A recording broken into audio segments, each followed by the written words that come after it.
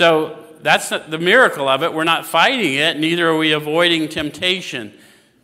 Got to get it. If we're fighting it, we're giving bad advice.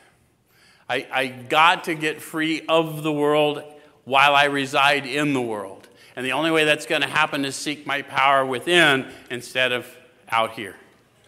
Yes? My ease and comfort can't come from out there. It can only come from here. And you know this from your story. How many of you always just thought, one more thing? One more thing and then I'll be happy.